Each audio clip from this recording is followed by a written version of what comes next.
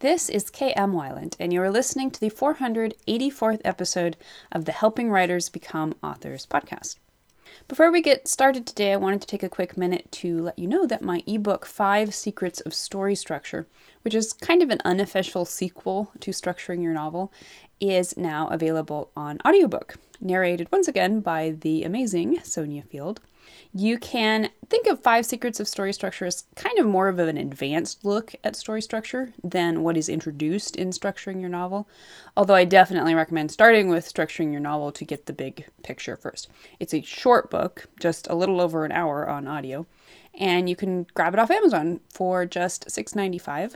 And if you're not an Audible member, you can even grab it for free by signing up. Anyway, I now hope you enjoyed this week's podcast, 23 Tips for a Zero-Waste Home Office. A little over a year ago, I decided to create a more sustainable, zero-waste lifestyle. As a writer, time at the desk is a huge part of my life, so figuring out how to create a zero-waste home office was a priority from the beginning, and honestly one of the easiest parts of my life to hack. Although for quite some time I have been slowly sliding into a more responsible awareness, I didn't fully understand the importance of my shopping choices and waste contributions until I started trying to find more routine household products that could be reused instead of tossed. For example, handkerchiefs instead of tissues.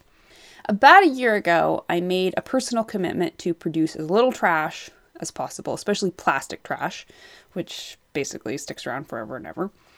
Since then, I've eliminated as much of my trash as possible via some of the tips I'm going to talk about in just a minute, and I've tried to be as responsible as possible in disposing of unavoidable waste via composting and recycling. When I made these commitments, I expected to feel good about myself, maybe live a healthier life, and hopefully make the world a better place, as my sister is always telling her kids. What I didn't expect was that I would love the zero-waste lifestyle. Seriously, I am a total addict.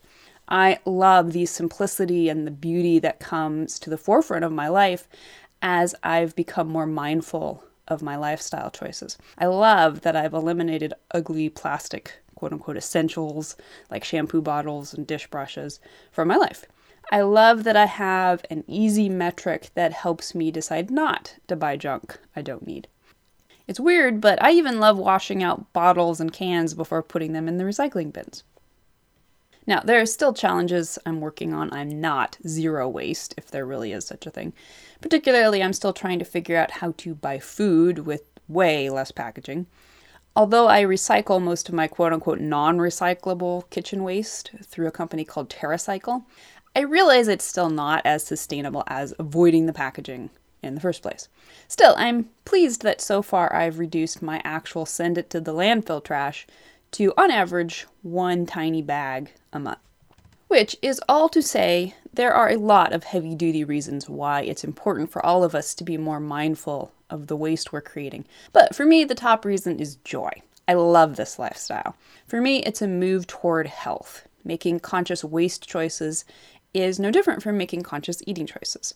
They both require discipline and some self-growth, but they're both deeply rewarding. Anyway, enough preaching.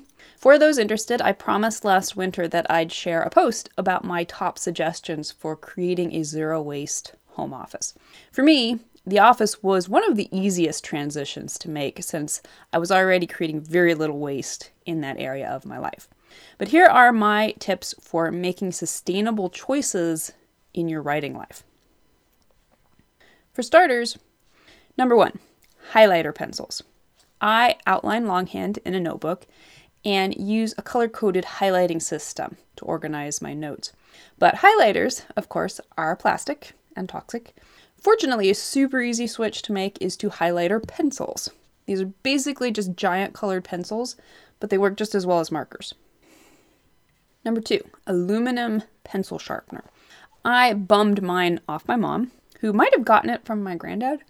Instead of buying a big plastic sharpener, I keep this one handy for topping off my pencils.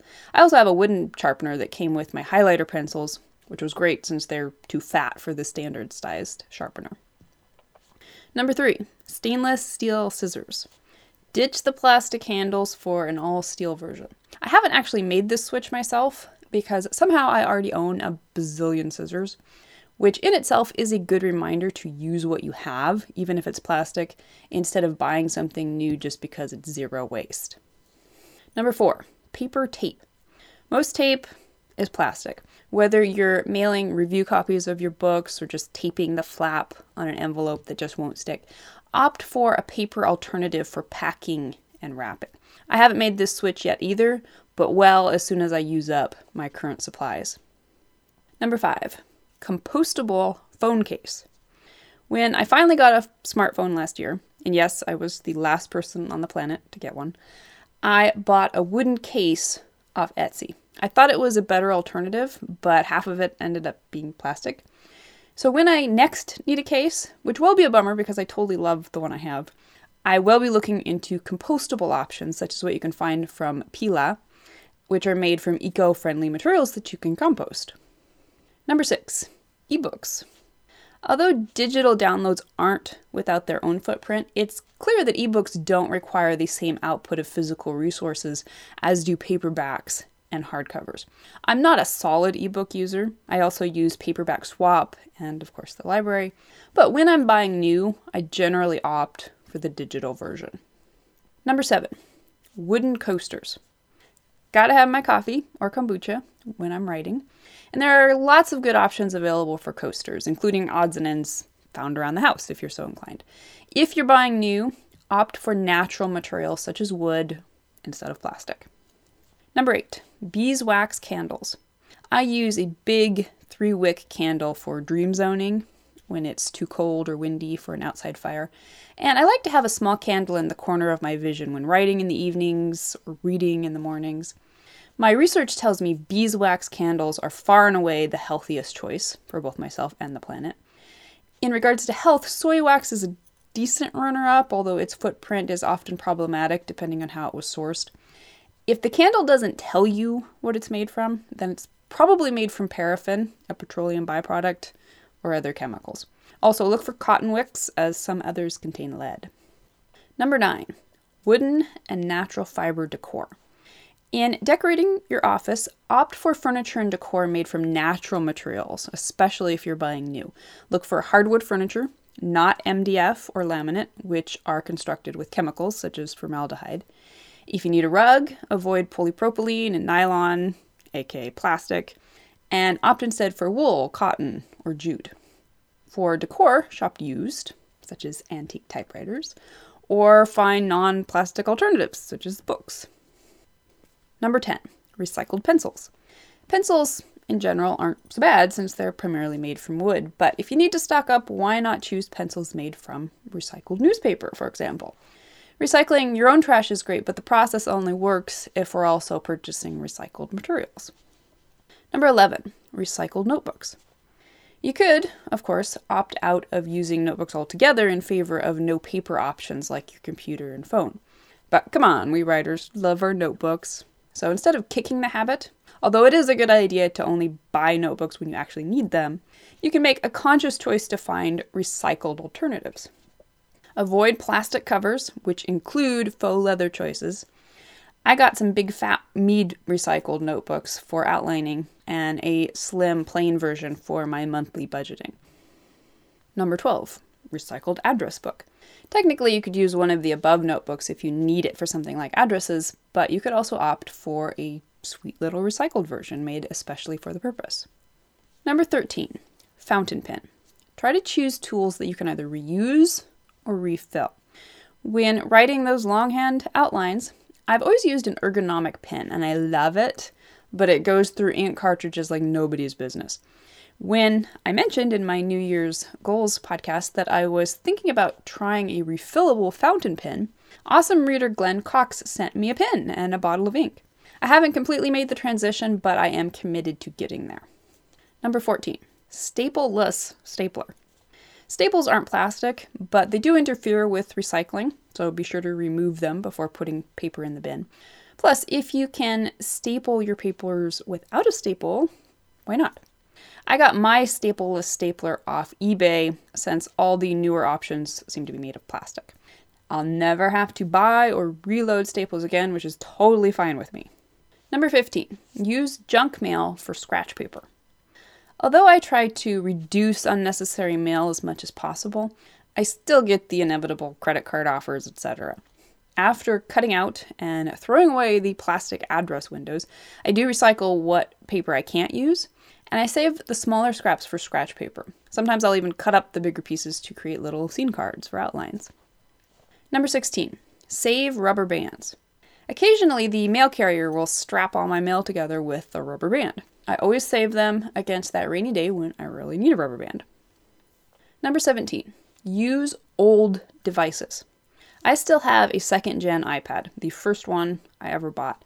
The hardware is too old to play nice with the latest iOS updates, and I've been thinking about replacing it for years.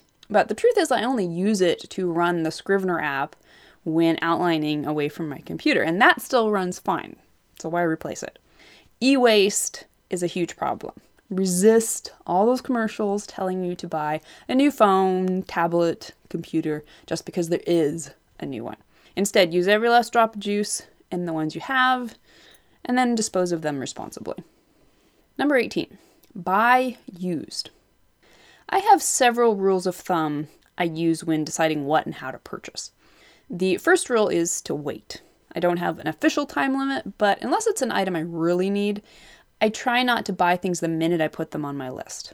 I think about it for a while until I'm sure I really do need it, and that I'm making the best choice for what to buy and how to buy it. The second rule is to avoid plastic, both in the product itself and often more sneakily in the packaging. As I mentioned a minute ago, I look for non-plastic alternatives. One example is when I needed a laptop stand, I bought a wooden alternative from Etsy. The third rule is that when I can't find a non-plastic alternative, and sometimes even then, I buy used. I shop garage sales in the summer, buy clothes secondhand, mostly from ThredUp, and look to eBay before I go to Amazon.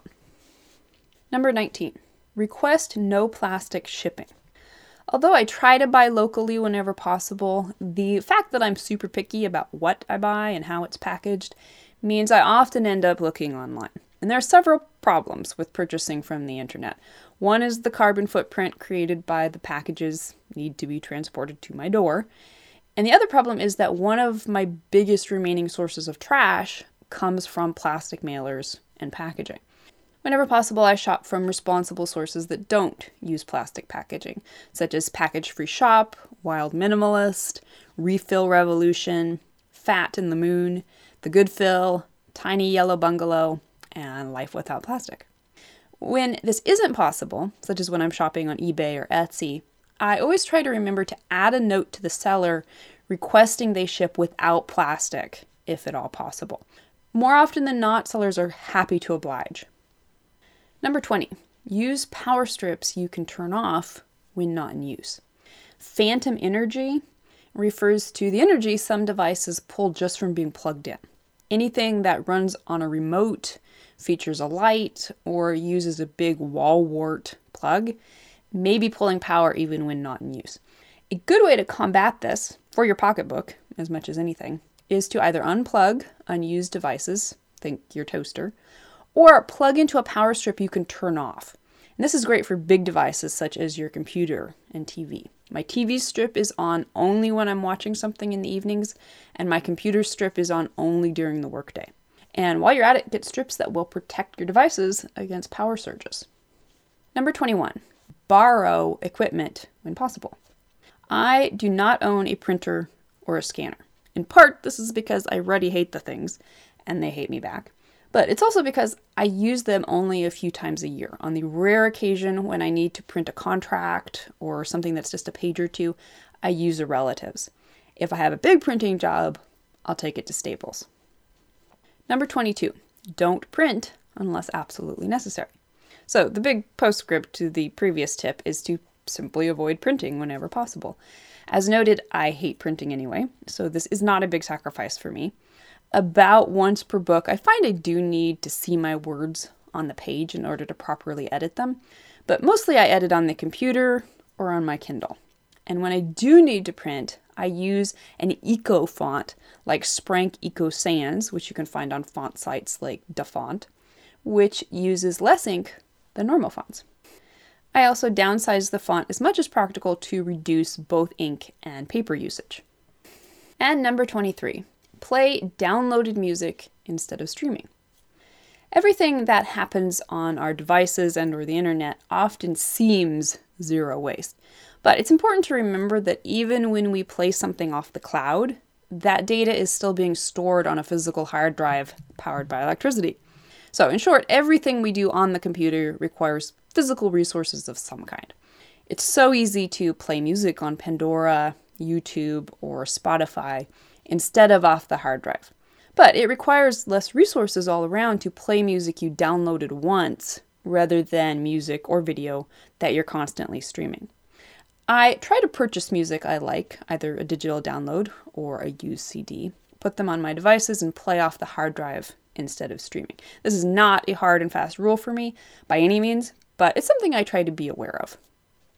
So this list is, of course, far from complete. It's just an inventory of the things I do or try to be aware of in making the lifestyle choices that are best for me and everyone else on the planet. I hope these ideas will inspire you to create or refine your home office into a waste-free paradise. And I'd love to hear your experiences with this. Have you tried a zero-waste home office? And do you have any tips to add? If you'd like to be part of the WordPlayer community over on my site and join in the conversation on this subject, be sure to stop by the website at helpingwritersbecomeauthors.com. You can always find a transcript of the most recent podcast and add your voice to the discussion by visiting the first post on the site's homepage. And don't forget that if you're looking for an older post, you can always find those by putting the podcast title in the search field at the top of the right-hand column. If you enjoyed this podcast, you can subscribe on Apple Podcast. And if you'd like to support Helping Writers Become Authors, I would totally appreciate it if you'd consider taking the time to leave a quick rating or review on the Apple site. Thank you so much for listening to the Helping Writers Become Authors podcast, and be sure to check back again next week.